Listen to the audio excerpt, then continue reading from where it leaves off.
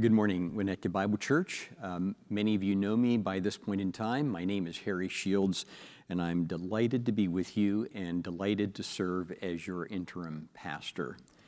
Thank you for tuning in to this online service that we have today. I'm so grateful that you are here, and I trust that you know that I am praying for you, even though I don't know many of you face to face, but I know that you're a part of this wonderful congregation. So know that I'm praying for you this week. This morning, I would like to talk to you about invitations that we receive. I don't know about you, but every day I go to my mailbox. And most days, there are a lot of different things in the mailbox. There are bills, there are notices, different things that I need to attend to. And frequently, there are invitations. For example, this past week, I got an invitation from an investment company apparently that is owned by a father and his daughter. And they were inviting me, along with many other people in the neighborhood, to come to an investment dinner where I could learn new things about what I could do with the money that God has entrusted to me. I can probably tell you now that I will not attend that invitation, although I do appreciate that someone is interested in me. I get all kinds of invitations. About a month ago, I got an invitation from my good friends, Bruce and Sarah. Their daughter is getting married in August of this year. And the invitation that I got was telling me to save the date. I'm sure you've gotten invitations like that as well. Put it on my calendar. There's a good possibility that I will attend that wedding in early August. We all get invitations like that. I also get invitations on my email account. For example, people will contact me and invite me to a Zoom meeting. It may be a Zoom meeting at Moody Bible Institute, or it might be a Zoom meeting with the elders here at the church. I get invitations, and I am asked to respond to those invitations in one way or another. You have the same experience. Now, here's the thing with our invitations. Anytime they come, we have to make a choice of yay or nay. And my guess is if you're like me, one of the things that you will do is that you will decide on the basis of a lot of different things. You might make a decision to respond to an invitation in the affirmative, depending on whether or not you have the time. You might look at your calendar, you have some space, and you'll say, yes, I think I could respond positively to this invitation. Or you might respond on the basis of your resources. Someone might be inviting you to drive to another part of the country, and you'll say, do I have the resources? Do I have the funding? Can I do this? And you will respond in terms of what has been entrusted to you. And many times, you will respond to an invitation on the basis of who it is who is inviting you to something. For example, you might say, no, I'm not going to attend this class reunion because I haven't seen my classmates in years. I haven't really kept in touch with them. Or your boss might send you an invitation and you will say, yes, I better respond to this because it might favor me in terms of whether or not I will have a promotion or not. We respond to bosses sometimes on the basis of their authority. And sometimes you will respond to an invitation on the basis of a relative, a loved one, who asks you to do something. Let me put another little twist on this. What would you do if God extended an invitation to you? You might say, Harry, that's something out of a movie. God doesn't really give me invitations. I would encourage you to rethink that. Because what we encounter whenever we come to the Scriptures is that God invites us to a lot of different things. We'll look at some of those invitations this morning. But what would you do if God invited you to do something on His behalf? And remember, this is the Creator of the universe. This is the God of life. This is the God who is sovereign over everything. So what would we do if God invited us to do something? To answer that question this morning, I'm going to ask you to do something, the same thing I asked you to do last week. And that is, I think we need to go back to Egypt. No, I don't mean literally we need to go back to Egypt, but we need to go back to Egypt as we discover a very important historical narrative in Exodus chapter 3. You heard the scripture reading just a few moments ago, and we're going to be looking at Exodus chapter 3, verses 1 through 12. I say let's go back to Exodus or go back to Egypt because several weeks ago we started a sermon series in this church. The first part of the sermon series we called Into Egypt, and we titled it that because we wanted to try to determine from God's perspective, from the Word of God, why was it that the people of Israel, the descendants of Abraham, how did they end up in Egypt and how did they end up in bondage? And then we kind of took a little turn in that sermon series, and we are trying to discover now, how is it that the people of Israel came out of Egypt? So we're titling this sermon series, Out of Egypt. When we look at these accounts, I want to encourage you to think about something this morning. I want you to think about that we're not just looking at a nice story, an engaging story. We're not just looking at something that I believe actually happened in history and time. But I want us to see that God is speaking to us through this story. When He speaks to us, He gives us information that sometimes we don't like to use this term, but it's an important term. When He speaks to us, He is giving us theology, and that's what we're going to discover this morning in Exodus chapter 3, verses 1 through 12. The thing about theology is that it reveals God. It reveals God in terms of who He is. It reveals God in terms of His actions, His ways, and it reveals what God wants to say to us in a very personal way. So that's why we're going back to Egypt and why we're going to Exodus chapter 3. Specifically, we want to try to answer this question: what do we do when God gives us a very special invitation? Now, to discover the answer to that question, here's what I would like us to do. For example, I'd like us to take some time and to make some observations about this passage of Scripture. So we'll start with the passage. On the other side of making those observations, we're going to discover a principle. We're going to discover theology, what I hope you will take with you into this afternoon, into Monday morning, and into the rest of your life. And then after we discover that principle, we need to take some time to say, how will we practice that? That is, what does God want us to do with this principle? What would it look like in our lives? So that's where we're headed. We're going to look at this passage, going to discover a principle. On the other side of the principle, we'll determine what are the implications, the practices that we might follow with respect to that principle. So let's look at this text. I want you to notice that we could divide this text into about 4 different observations. And again, like last week, I've given these different observations a title. I want you to know that in this account that you heard read just a moment ago, that there is a visitation. That's the first thing that I want you to see. A visitation is taking place, and we discover that in verses 1 and 2. Now, in this visitation, we're going to discover it is it is a visitation to someone. In this visitation, someone is coming to another individual. And then on the other side of that, we're going to see that this visitation is something that takes place in a rather dramatic way. For example, in verse 1, I want you to notice that the visitation takes place with a being towards someone who is a broken individual. Here's why I say it. Now Moses, verse 1, was keeping the flock of his father-in-law Jethro, the priest of Midian. And he led his flock to the west side of the wilderness and came to Horeb, the mountain of God.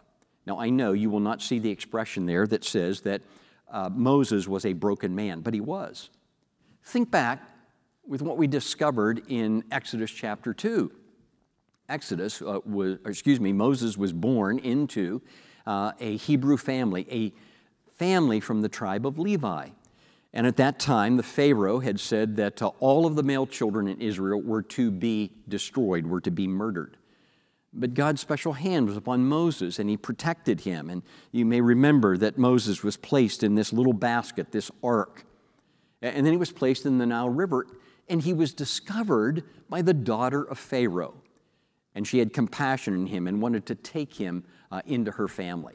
As Moses grew, he realized that he was being raised in the court of Pharaoh. He was being raised like other Egyptian children, but he was still a Hebrew. And one day, as he looks out on his own people, the Israelites, being oppressed in a variety of different ways, he has compassion on them, and he goes out and he murders one of the Egyptian slave masters. Moses, at that point in time, becomes a murderer, and then he becomes a man on the run, and eventually he ends up here in Midian. He's no longer a prince of Egypt. He's no longer even seen as a Hebrew, no longer being seen as maybe an intelligent man, a skilled man. Moses has become a man on the run who now settles down in Midian. But I say he's a broken man. Notice that it says that he is watching the flock of his father-in-law. That is, he has become a shepherd.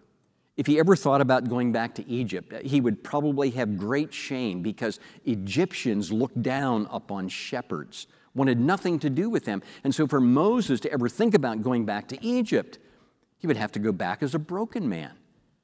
Notice also, apparently, he has not accumulated much in the way of wealth because he is watching his father-in-law's sheep, almost as if he is a hired hand of his father-in-law. He is a broken man. And probably at that point in time, he is thinking about all that has happened in his life. Many years have transpired, and now as he gets older, he's thinking, maybe I will die in this land. This is where I will need to be. I suggest to you that Moses was a broken man. And so this visitation takes place with a broken individual. But would you also notice in verse 2 that this visitation takes place in a rather miraculous way? Here's why I say that. Verse 2 says, "And the angel of the Lord," you want to make note of that phrase, "and the angel of the Lord appeared to him in a flame of fire out of the midst of a bush. He looked, and behold, the bush was burning, yet it was not consumed." Now, this is a very significant statement, and we'll come back to it at the end of this message today. But I'd like to suggest to you that what we discover that's happening in this passage is that this visitor comes. He is referred to, first of all, as the angel of the Lord. Talk more in just a moment about what that means. We can also think about this as the angel being a messenger of the Lord, because that's what angels were. But we're going to discover this is more than just a spiritual being identified as an angel, very special being that's taking place. And the way in which he appears is miraculous. Moses looks out and he sees that a bush is burning. That may have been a common experience in the ancient world. Lightning could strike up on a mountainside. A bush could be put aflame, and it would burn within a matter of seconds. But as Moses gets closer, he discovers that this bush is not being consumed. And so it piques his curiosity, and he starts to move closer. And he realizes that something is very different at this point in time. Moses is a visited individual. He's being visited in his brokenness. He's being visited in a very unusual, dramatic, miraculous way. So make note of the fact that we first see that a visitation takes place. There's a second thing that I want you to notice about this passage.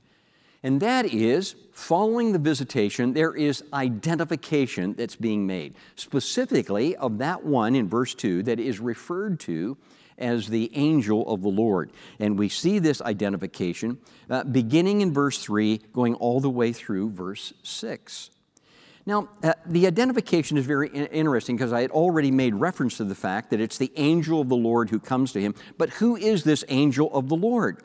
Would you make note of what happens in verse 3? "And Moses said, I will turn aside to see this great sight, why the bush is not burned."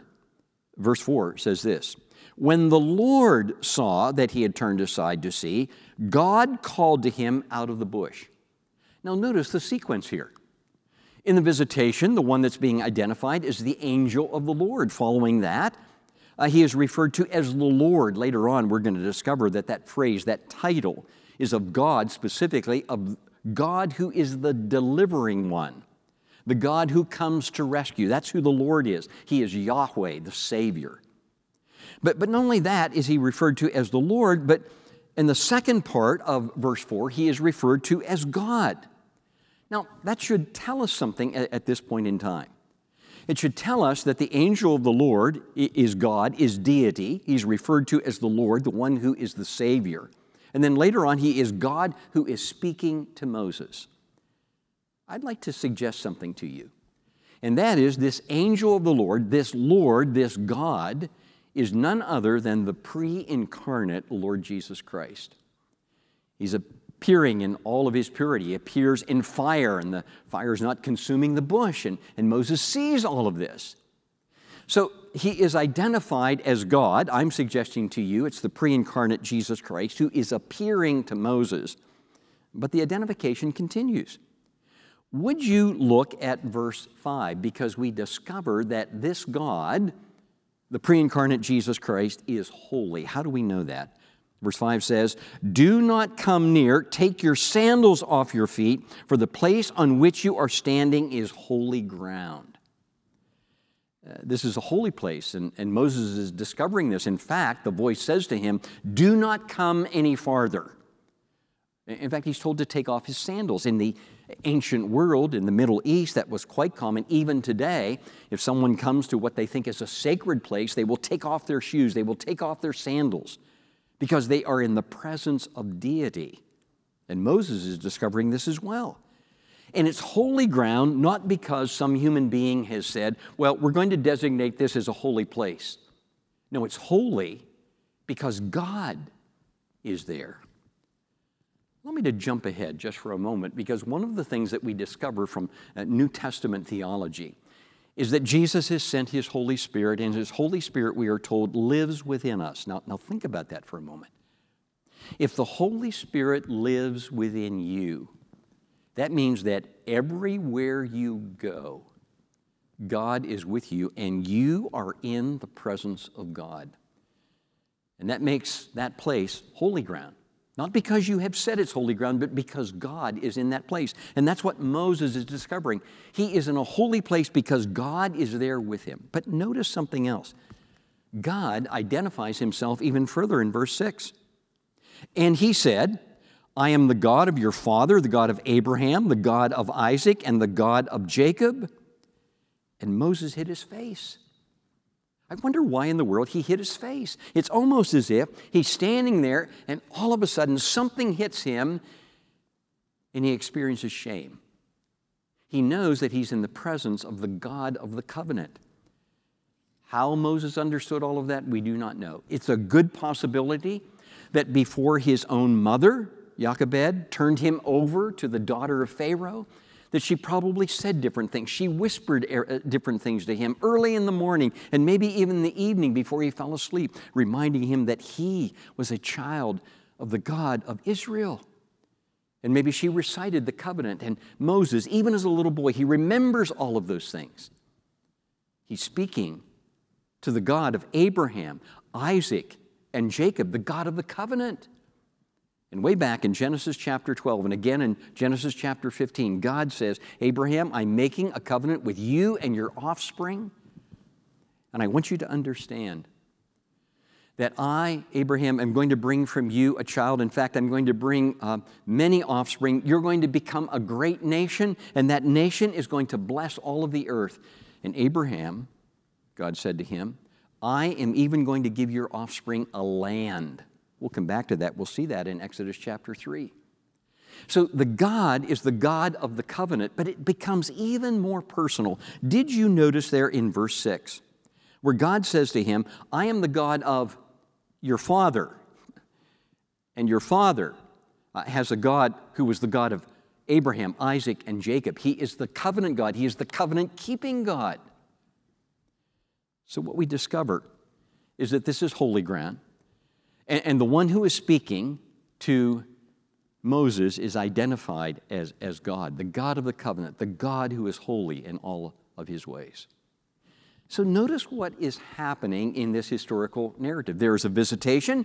Moses encounters God. He is identified as very God, a very God, and he is holy in all of his ways, and he is the God who has made a covenant with the people that Moses is ultimately going to lead. Make a third observation in this passage. After the visitation, And after the identification, there is also a clarification. And here's what I mean by that. To understand the clarification, I would ask you to look back at Exodus chapter 2. Look at verse 23.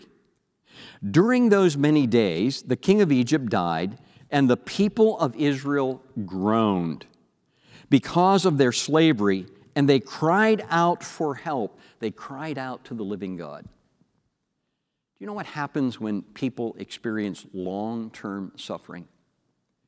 They ask why. Why is this happening to me? Why is this taking place at this point in my life? God, why are you allowing this to happen? God, do you hear us? Maybe even now you're asking that kind of question wherever you might be.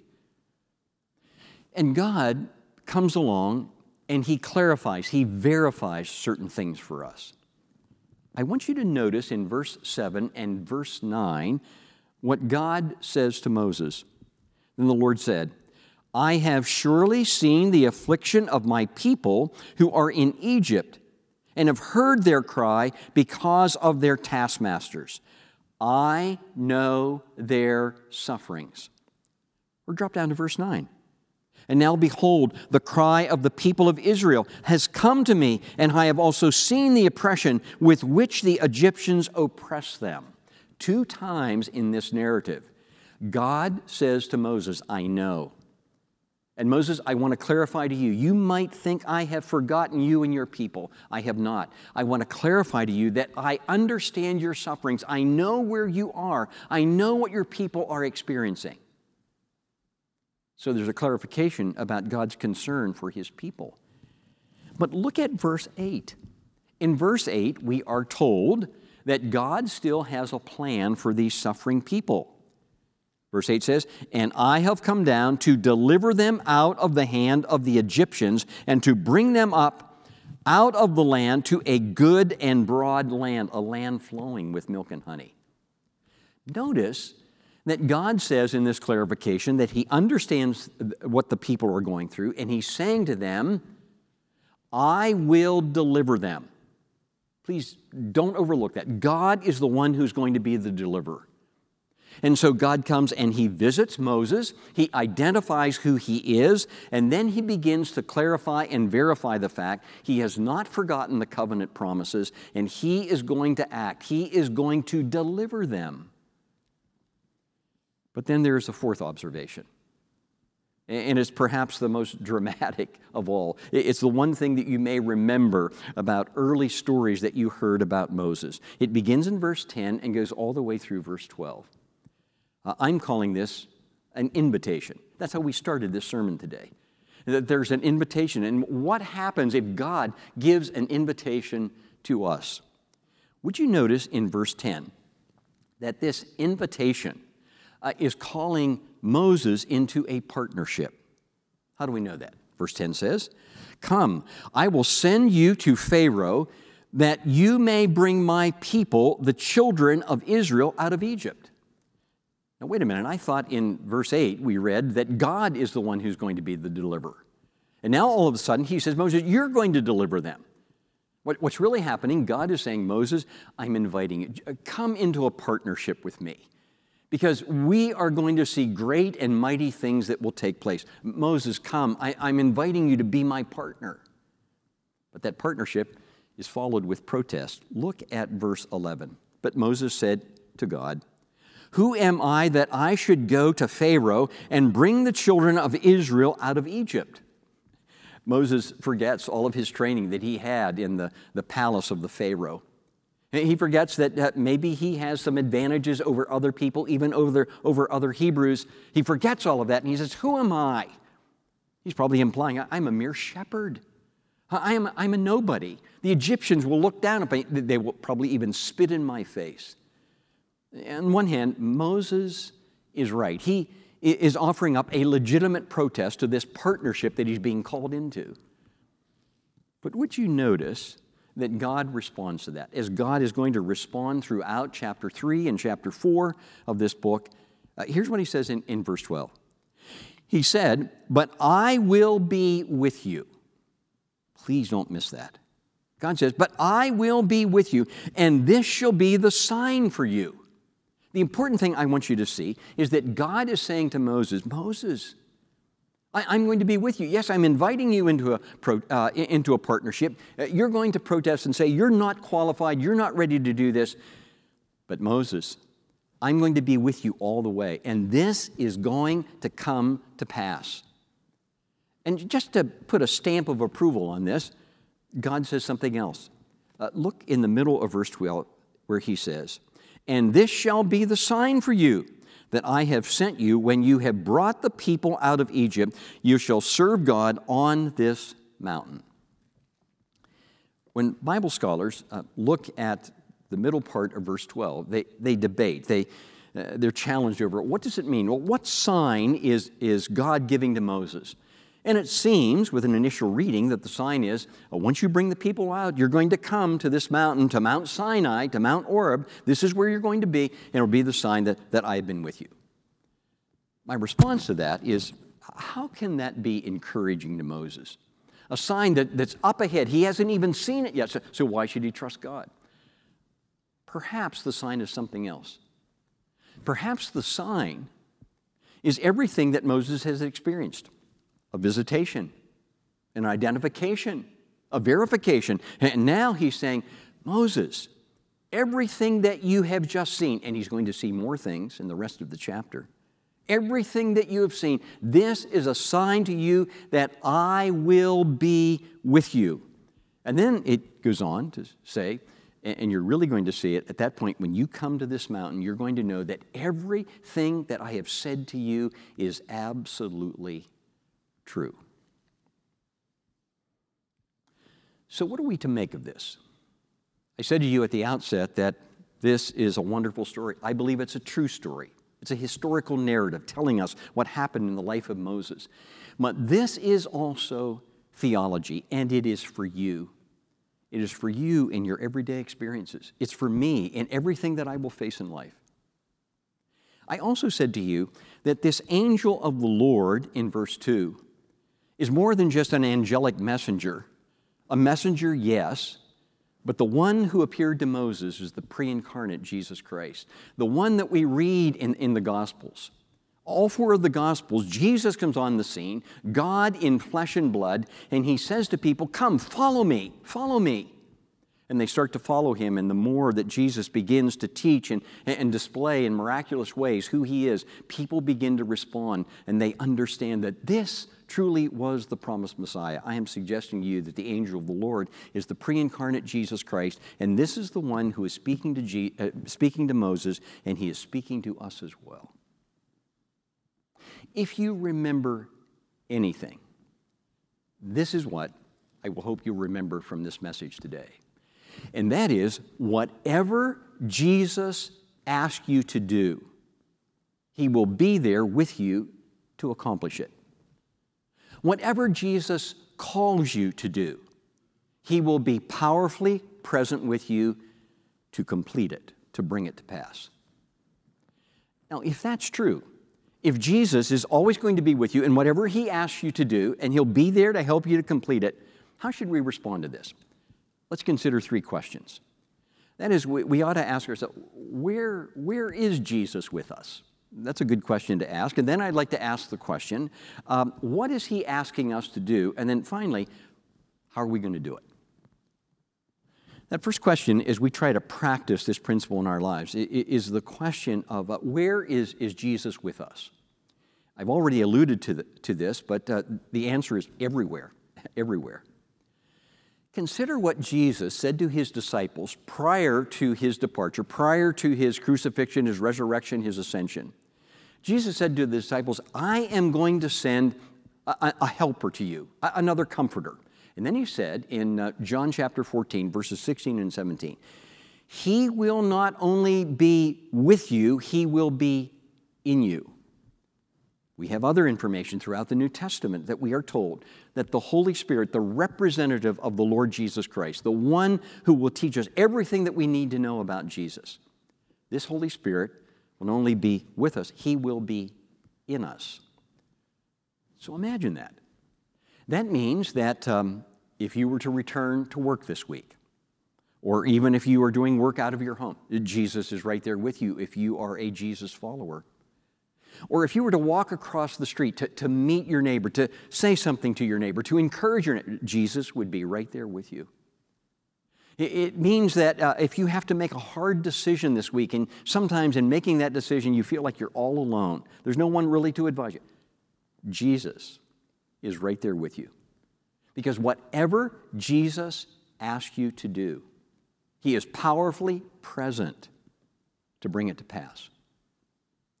So if Jesus is with us, and He's with us everywhere, what's He asking us to do? Again, the answer to that is many different things. Let's start with one of the most important things, one of the most important commands, one of the most important invitations that Jesus gives to His followers. We find it in Matthew chapter 28, verses 18 through 20. I like the way it begins because Jesus says to His disciples, "All authority in heaven and on earth has been given unto me." All authority. Jesus has more authority than any president, any politician, any prime minister, any dictator. Jesus has more authority.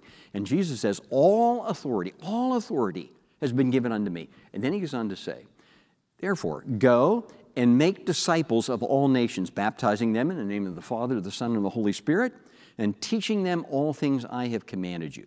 Now, notice how it ends. And Jesus says, "Behold, I will be with you even to the end of the age." The very same thing that He said to Moses. Moses, I'm going to be with you. I'm the deliverer, but I'm calling you into a partnership, and you will be working with me in the process. Jesus is saying the same thing to you. If you are a Christ follower, then what Jesus is saying is that He's inviting you to take the gospel and to make disciples of all nations, to go to the ends of the earth. For some of us, that may mean walking across the street. It may mean talking to a friend at work. It may mean meeting someone in a social gathering. But wherever we are, Jesus is with us, and He is asking us to join Him in making disciples. And we could protest and say, but I don't think I can do that. I'm not articulate. I'm not a trained speaker. And Jesus says, I will be with you. He will help us. He will engage us in conversations with other people. He's going to be with you. So that whatever He asks you to do, whatever He invites you to do, He'll bring it to pass. There's something else that Jesus is asking us to do. Perhaps it's one of those things that fits under what we call the Great Commandment. And Jesus basically says in John chapter 15 in verse 12, "Even as I have loved you, so you should love one another." We can recite verses like that. Practicing them is altogether different. Sometimes we'll say, well, yeah, I know we're supposed to love other people, but Harry, there's some people in the church that just rub me the wrong way. There are some people that I just don't really care to be around them. And we make excuses. This past week, I got a phone call from a gentleman who is now in a category of being a former pastor. And he called me because he was looking for some people to pray with him, and I was invited into that prayer team. And so he called, and for 1 hour, he told me his story. He grew up in a pastor's home. They eventually made their way to New York. He grew up in the city of New York, and he worked with his father in planting a church, and that church started to grow. It became a large congregation. And over the years, his father would say to this son, son, someday you're going to be the senior pastor. And sure enough, after some time in Bible college and some other training, this man, he joined the staff. And he did all kinds of things in the church. And so that time came about 33 years later when he became the senior pastor of the church. And I can't go into all the details except to say to you that something happened between the father and the son, and the father started working against this son who became the senior pastor. And it became so nasty, so filled with evil, that father and son are now separate from one another, alienated from one another. and sides have been formed, and this man has even walked away from his ministry because of the antagonism that he has had with his father. As I was thinking about this, and if I were to say to this pastor, can I ask you something? Would you ever be open to loving your father the way Jesus has loved you? Would you ever be open to forgiving your father the way Jesus has forgiven you? He might protest. Say, I couldn't do that. Both of us have attorneys right now. We can't really make changes. But Jesus says, whatever I am asking you to do, whatever I'm inviting you to join me in doing, I'll be there with you to bring it to pass. Jesus calls us to make disciples. Jesus calls us to love one another. Many of you watching this are parents. And one of the things that Jesus asks us to do in His Word is to train up our children in the way that they should go, so that later on they will not depart from that way. In fact, the Apostle Paul says, teach your children, train your children, and don't exasperate them. And we could respond and say, well, you don't know my children. They're a little bit active, and sometimes it's very difficult. No, I'll leave that to the Sunday school. I'll leave that to the Christian school or something else. And yet Jesus says, I'm asking you as a parent to train up your children. You see, whatever Jesus asks us to do, He is powerfully present to bring it to pass. He's there with us. Whatever He calls us to do, He's going to complete it in and through us because He's present. If that's true, where is He present? He's present everywhere. What is He asking us to do? He's asking us to make disciples. He's asking us to love one another. He's asking us to nurture and train our children and disciple other people. I could go on and on because there are a number of invitations that God gives to us. But that leads to a third question, and that is, how are we going to do this? Do we trust? Yeah, we need to trust. Now, here's a word that I would like you to remember. It's the word refocus. About every 3 months, I go to my eye doctor, and he takes me through a series of tests, does a personal exam, and just to make sure that my vision has stabilized. I've done that so many times that I know the routine. I know as soon as I go into the clinic, there is a nurse that's going to call me into a room, and she's going to put some drops in my eyes. And she'll ask me just to wait there for a few moments, and then she'll say, okay, I want you to put this over one of your eyes, and I want you to look at the letters on the screen. And so she'll start to ask me, what do I see on a certain line? Now, here's what happens. Invariably, I'll start to look at that, and I have to blink 2 or 3 times just to make sure that my eyes will come into focus. We have to do that a lot of times. Sometimes when we're driving down a highway, we might glance across the way and we see something and it kind of grabs our attention, and then we look back and all of a sudden we have to refocus on what is in front of us. Every day we have to refocus on something, and you're going to have to refocus on what Jesus is saying to you. And so when you refocus, you and I need to look at the person of the Lord Jesus Christ. Perfect God, the Savior of the world, who has come into the world to rescue you. Not only that, Jesus has come into the world to call us to partner with Him. And so we need to refocus on the things that are important, the primary things of life. And the primary things of life have to do with anything that Jesus invites us to do. Whatever Jesus asks of you, whatever He asks of me, He's going to be present to bring it to pass. I'm thinking right now that there are probably a couple of things that are going on for those of you who are watching this sermon today. There's one group of people that have been hanging around the faith for a number of years. And what I mean by that, you probably know this story inside out. You know other things in the Bible, and you're thinking about this, and maybe you're saying this morning, what is it that Jesus is asking of me? Yes, to make disciples. Is He asking me to love? Is He asking me to forgive? What is it that He's asking of me?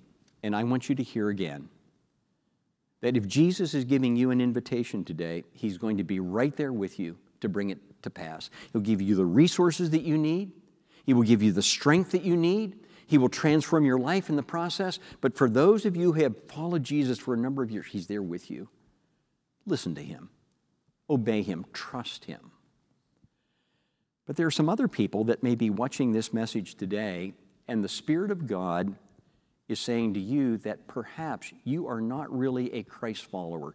You have never heard the voice of Jesus in the sense in which you have responded to him.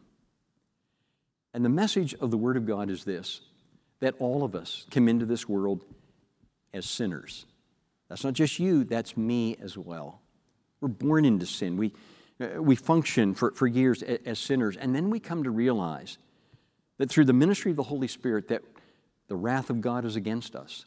How do we escape? How do we escape? How are we delivered from the wrath of God? And the answer to that is that Jesus, very God of very God, took upon himself human flesh, came into the world, and ultimately went to the cross to die in your place and in my place.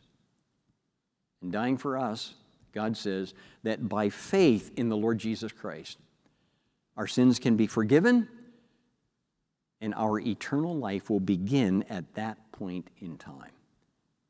And then we can follow Jesus all the days of our lives because his Spirit lives within us. If you have never said yes to Jesus, if you have never trusted him as the Lord and Savior of your life, right now, I'm going to ask you to trust him. I'll pray for you in just a moment. But as you trust him, know that he is a God of love, a God of hope, and he's inviting you to join him in a life of richness and fullness. May God give you the grace to trust him today. Heavenly Father, thank you for the truth of this passage of Scripture. I'm praying for myself today that I will never forget, Holy Spirit, never let me forget that you are present with me always. And so whatever you invite me to do, making disciples, loving others, even when that's difficult, speaking into the lives, even though that might be difficult, thank you for being with me. Thank you for being with those who are watching this message today. I pray for Winnetka Bible Church, Father, that you would strengthen us as a congregation so that we might make the kind of impact that will be glorifying to the Lord Jesus Christ. And then I pray today, Father, for those who are listening that are trying to make that important decision to trust Jesus. Give them the grace, give them the strength to say yes to Jesus today, to trust him and him alone for forgiveness and for eternal life. Thank you for hearing us. We praise you in Jesus' name.